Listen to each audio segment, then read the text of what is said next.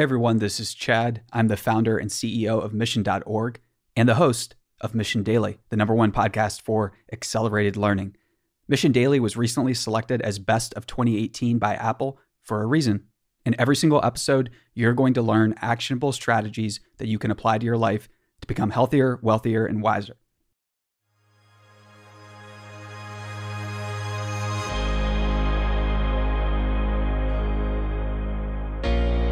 Welcome to Mission Daily, and we have a special episode of the Mission Daily today because we're going to do an episode of the Story After Show as an episode of the Mission Daily. So what does that mean for you? It means that you're going to get to hear some of the biggest lessons learned from two of our stories that we just told in our season for January, which was transformations. That was the theme of the season. And if you're not familiar with the story, it tells the unknown backstories of people who changed the world.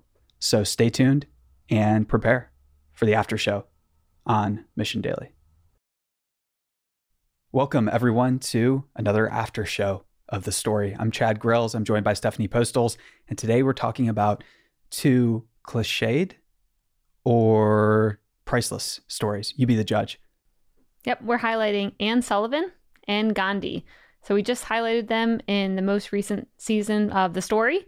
Yes. And man, they had some crazy lives and stories and things they did that are still impacting today's world. Powerful lessons and reminders for everyone listening. It doesn't matter what you're trying to do, whether you're trying to spark a mass movement based on peace. Hopefully it's based on peace. I'm just kidding. Of course it is.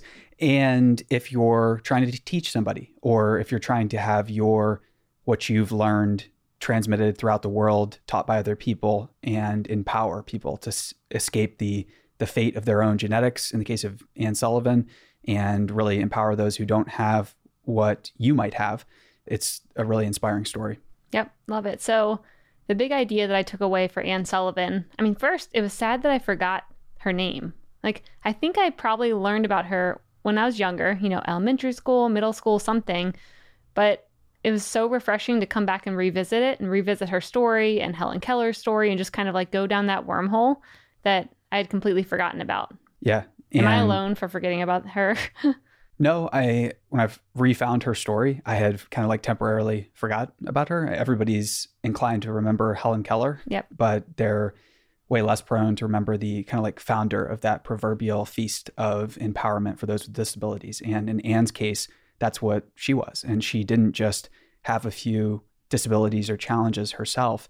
She was completely thrown away by society. Helen Keller basically was a stark contrast to that. So Helen was brought up in a home that was wealthy, that had the resources to hire someone like Anne to help her. That was a complete rarity and a complete fluke for that time period.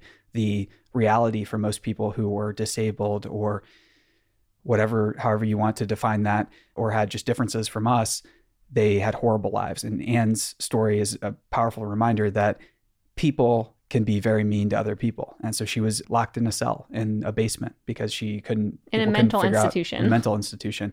Yeah. And those are the sanatoriums of old.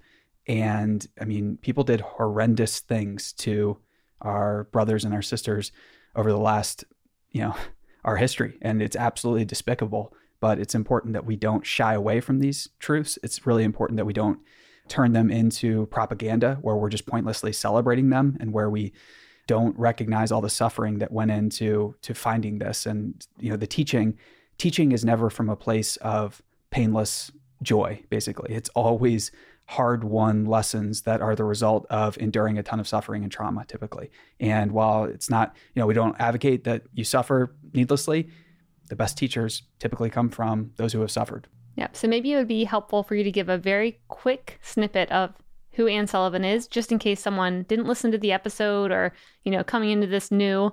How would you quickly describe Anne Sullivan? Yeah, she basically figured out a good method to teach Helen Keller how to read and write and communicate. And Helen was both deaf and blind. And this was revolutionary for the time. And she stuck it out and eventually married someone from Harvard. But she was, grew up with absolutely nothing. No family. Was abused, her parents left her. I think her mom died. Her dad left her. Her and her brother got sent to the mental institution, which kind of acted as the childcare at the time. And then her brother passed away, right? Yeah. And so she I was think that's left it. by herself in the mental institution and Left to rot in the bottom cell in a basement. And if it wasn't for the love and kindness of a single nurse there who decided that she could learn, it was game over. And not just game over in a definition where it's like, oh, life isn't going to be so great from here on out. It's you're never going to leave that basement. So you talk about horrendous fates to escape. She escaped it. And one person saw a little bit more in herself than she saw or that she knew how to access. And that nurse simply said, hey, shape up. You can do this. You can get out of here.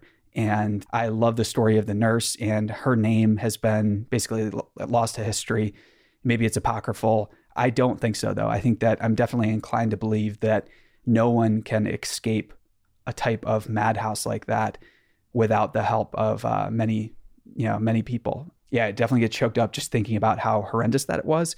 But she did it, and she did it by learning to read, to write, to speak. And those are things and skills that will never go out of style. If you want to transform the world, be a teacher of those things, be a master of those things, always be a student of those things. And Anne's story really drove that home for me. Yep. So that sounds like your big takeaway. Mine, Yeah, Warriors. I was thinking, I love how Anne didn't stay confined to like inside the box of how things should be taught or should be done. So there was a history of how people taught either blind or deaf people in the past that I'm sure she was told, like, you need to stick with this type of plan and it'll work. And I love that she saw that it wasn't working for Helen when she was teaching her and just shifted completely to like, let me just teach what I think makes sense. Mm-hmm. Let me teach something that, you know, highlights the real world or highlights her interests or something like that, and created a whole new method. So the whole outside the box thinking and not always thinking like, this is the system and this is what I should follow. Her intuition was the best guide. Yep. Yeah. So you don't always have to be maybe an expert in something. If you think something might work, try it. And she saw that it did. So I love that. And I think that maybe part of the inspiration for that was the fact that she lived through and lived at an institution that was created by the so-called experts of the time. And the so-called experts have a lot of ways for doing things, but just like in Anne's case, a lot of the things that they do have horrendous trade-offs. So yeah, and she saw that it didn't work. So good experience. All right. So the next person that we highlighted is Gandhi. Yeah. So the famous Indian, I guess, leader. Like, leader is the best way to sum up Gandhi's work and his message. And Gandhi's story, again, brings it back to the stone cold truth of our world, that our world revolves around economics and incentives, and the allocation of capital is what drives everything. And Gandhi noticed that how the British were limiting the consumption of salt, and the salt tax was determining everything else in Indian life, basically. And by protesting and by starting at that one place and starting with a peaceful march to the sea to pick up the salt and begin to harvest it, which was an illegal act, it changed everything for his movement, for the course of his life. And it's really, really tempting to think that we always need resources. We need this, or we need to do that, or we need this credential, when in reality, we need to demonstrate our belief in a cause, like Gandhi did by walking to the sea and literally walking into the heart of the economic system. And whether you're flipping over the tables of the money changers, or in Gandhi's case, picking up the salt and engaging in that illegal act, that is going to get attention. And attention seekers don't get rewarded too often, but when they succeed, when they work, when their intentions are good, yep, boy, do they work. I was just about to say, doing it for a good cause, absolutely, it'll pay off. And I love seeing how many people he's influenced over the years, whether it's Martin Luther King talking about, his teachings and his nonviolent practices that really influenced him, or the Dalai Lama. So many people attribute their philosophies and their methods of doing things in life to Gandhi and all the lessons that he provided, whether he knew he was providing them or not. He probably didn't know he was going to provide so many lessons. And with Gandhi's story too, it's really important to go back to economic injustice or some form of injustice. You could view it as something that's happening all the time, or I think this is a much healthier way to look at it, is that it's always a suboptimal system. Once these systems and processes are in place, once our local and then the larger global economic system is rolling, it's very easy to attribute blame and point fingers. It's much more difficult to find bottlenecks and find imbalances and find places where information, people, talent, or capital is not allocated in a good way, and then shift those, nudge those, or do what you can to move that economic opportunity to a place of higher yield. That's what it's all about. Whether you're in a career, whether you're a freelancer, doing your side hustle, starting a business, there are ways to more efficiently allocate capital. And if you can do that, maybe sometimes it's through a protest. Maybe it's through pointing it out and gathering a small movement around a local economic imbalance. That's where the action is. That's where you're going to be able to unite a movement, because economics is something that when we're talking about it in terms of economics, not many of us can relate to it. It's a bit foreign. But if we're talking about it in terms of more for you or more of what you earned or your rightful share, those are very interesting ways to look at it. Yep. And learning how to spot those opportunities, I think, is a craft that you can continue to perfect your whole life, and seeing, did the opportunity that I spot actually pay off, or did something happen that I thought would happen, or maybe that wasn't an opportunity at all. So constantly learning how to either spot them or understand when you maybe spotted the wrong one and it actually wasn't an opportunity at all is a really good practice to even start moving into that direction. And the last thing you said there is so important, which is you have to check yourself, because you're going to be wrong more often than not. So this is a great test and great challenge to start writing these out and predict them to yourself.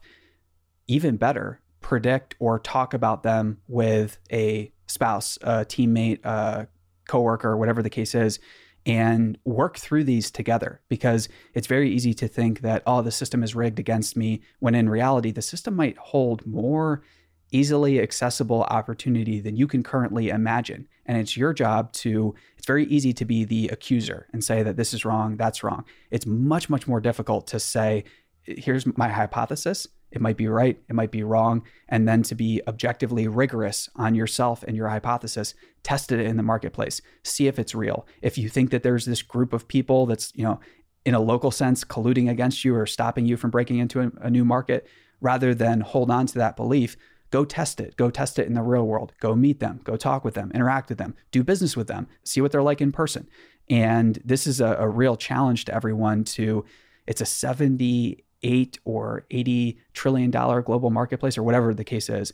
You're entitled to a piece of it if you interact with it in the right way. If you know the right words to say, if you know the right things to offer, the solutions, the products, or even if you can just go out and find the right products and solutions and present them to the right people at the right time, you can divert that massive flow of wealth into your business, your pursuit, your company.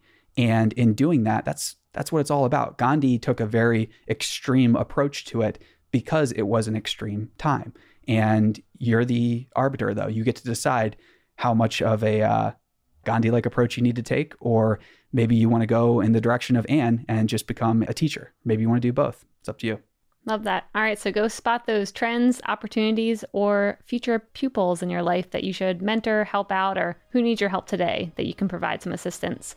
So with that, we will see you guys on the next after show, highlighting who are the next two people? Do you know? Or should we keep it a secret? Dun, dun, dun. See you next time. See you next time.